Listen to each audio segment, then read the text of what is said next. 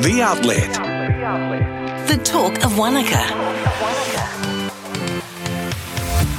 In the primary sector, like we're a 35 billion export value in 2022, and I know that went up again this last year, but we're seeing the results from surveys that Federated Farmers have done have shown that a negative 65% rating on farmer confidence, and that's basically done by scoring the negatives and positives in the survey results they do, and they've got a really, really good uptake on those surveys, and it's also been backed up by other surveys that have been done by other organisations. So it's not just showing up in one survey, it's pretty consistent.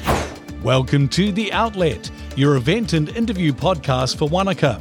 I'm your host, Brent Harbour, and in this podcast I catch up with Emma Crutchley, the Federated Farmers Otago Arable Chair and farmer in the Maniototo. Federated Farmers have released their roadmap to restore farmer confidence, so we talk through some of those concerns and what needs to be addressed urgently. But first, let's have a look at some of the jobs listed this week on the Wanaka app. The Outlet. Jobs Board. These jobs are brought to you with thanks to New World 3 Parks for when it's your job to do the grocery shopping. Kodu Clinic, a small family-run private healthcare facility in Albertown, is looking for an enthusiastic and pleasant person to assist with some administration work. It will be approximately 14 to 16 hours per week to start, and the hours are flexible.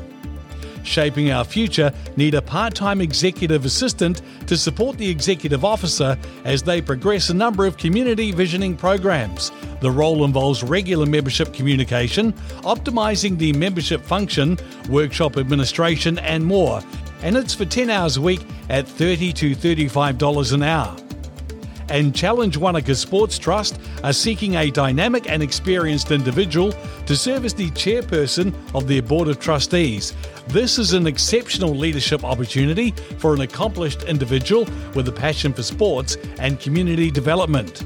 For these jobs and more, just click the Jobs button on the bottom navigation bar of your Wanaka app. You're listening to The Outlet. I really like the interviews. I like that it's easy to listen to while I'm at the gym. I like that it's local and all about this community. The Outlet. The talk of Wanaka. Let's check out a local event in Wanaka, brought to you by Liquorland 3 Parks, there for your next event with unreal deals. The much-loved Glow Show is back at the Lake Wanaka Centre Friday the 14th of July from 10 a.m. Now, 82,000 Kiwi kids have already seen these glow-in-the-dark giant puppet shows, which are an absolute favourite for parents and tamariki.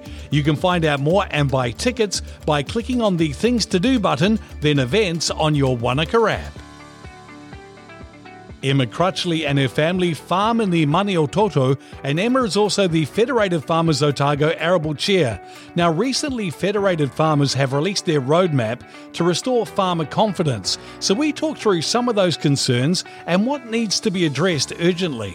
Emma, can you please tell me about your role in Federated Farmers and a bit about your farming background? My role in FEDS, I am the Arable Chair for Federated Farmers Otago. So each Federated Farmers region has its own industry representatives which sit on the executives. So in Otago we've got a Arable Meat and Wool Chair, a Dairy Chair and also a High Country Chair, and then you've got your President and your Vice President and then a whole lot of other elected members as well. And so we probably catch up 3 or 4 times a year and we focus generally on local Otago issues, but then we also, the executive, like the chairs, get involved in a lot of the national discussions that's happening in the advocacy base as well. I farm over in the Maniototo, so I'm a sheep and beef farmer. I grew up here. I came back to the farm in 2009 and I'm here with my husband and we have 2 small children. We are sheep, beef and arable, so a bit of a mix. And we're also irrigators. We've got 475 hectares of irrigation and a mix of hill country and flat. And we're also, one of the special parts of our property is the Upper Taieri Scrollplay. Federated Farmers have released their roadmap to restore farmer confidence, and one of the things that came through is the record low farmer confidence. Could you please talk me through those results and a few of farmers' concerns in Otago? Firstly, I just want to acknowledge that this low confidence, it's not just a primary sector thing, right? Like, we're seeing amazing rates of change across the world and across our country, and people experiencing hardship not only in the primary sector but also health and education. Everyone's feeling the impacts of that pace of change. But in the primary sector, like we're a 35 billion export value in 2022, and I know that went up again this last year. But we're seeing the results from surveys that Federated Farmers have done have shown that a negative 65% rating on farmer confidence. And that's basically done by scoring the negatives and positives in the survey results they do. And they've got a really, really good uptake on those surveys. And it's also been backed up by other surveys that have been done by other organisations. I know some of the banks have done them as well. And so it's not just showing up in one survey. It's pretty consistent.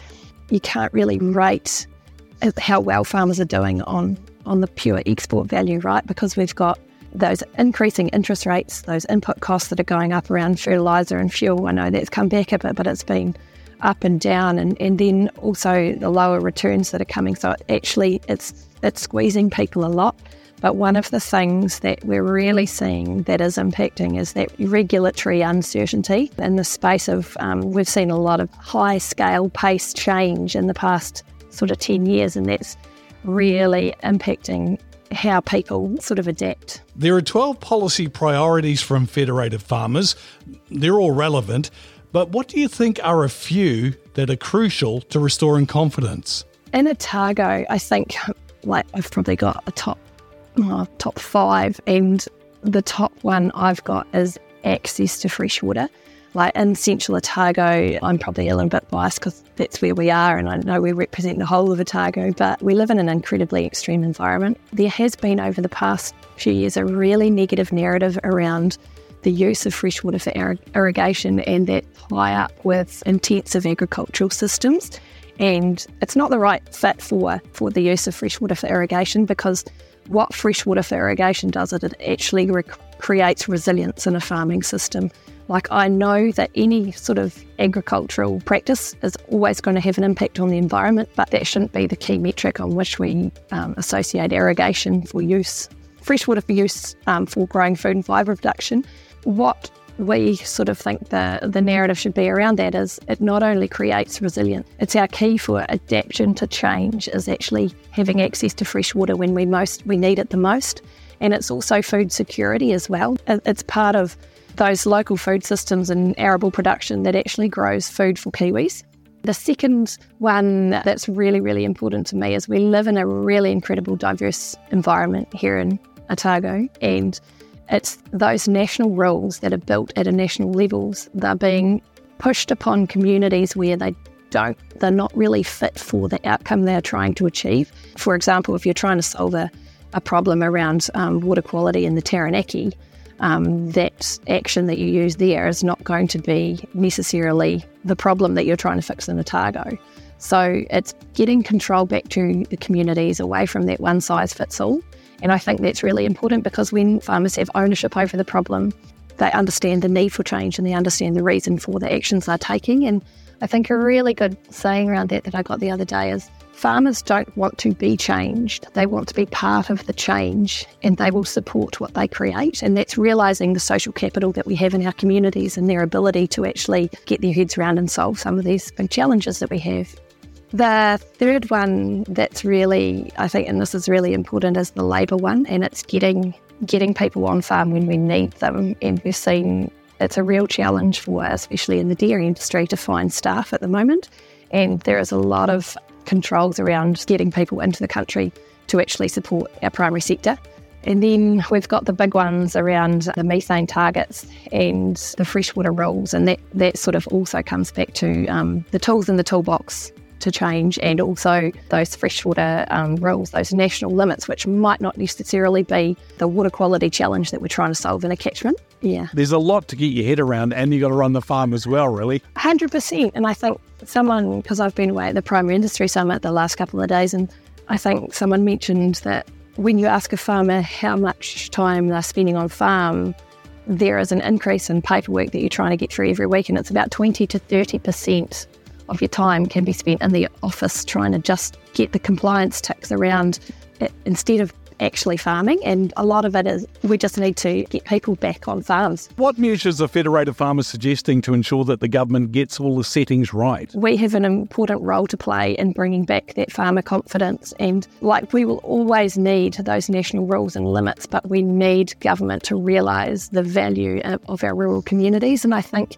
there's that Greek saying, and I probably hope I pronounce it right, but it's first do no harm, and it's primum non nocere, which is basically when those top regulations fall on rural communities, they crowd out that public spiritedness and that volunteerism that we're seeing around catchment groups. And you're not only then trying to bring people together around some of these complex challenges around fresh water and climate, and you're also creating a whole other layer that those volunteers have to deal with, and that's the regulations and navigating regulations that are getting in the way of creating environmental outcomes.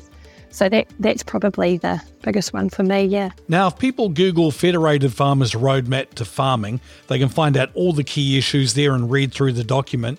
Emma, what's one of the key messages that you want to get across? I think it's really, really key for us to make the point that this is not about resisting change. It's about creating the tools in the toolbox for farmers to get solutions around some of those big challenges that we're facing that will benefit our rural communities going forward. Thank you for all the work you do with Federated farmers, and look, thank you for everything you do on the farm as well. We all know that everything farmers do is so important to the country, and we're really grateful for the efforts that you're putting in. Oh, thank you. Really appreciate that, and thank you for having me. Download the Wanaka app from the App Store or Google Play. Thanks for listening to The Outlet, your local interview and information podcast for Wanaka. Now, if you have a story or an interview you think should be featured on The Outlet podcast, get in touch by using the contact button on the navigation bar of your Wanaka app. The Outlet is produced and published by the Wanaka app and supported with funding from the New Zealand Public Interest Journalism Fund. All episodes of The Outlet are available in the podcast section of your Wanaka app and wherever you get your podcasts.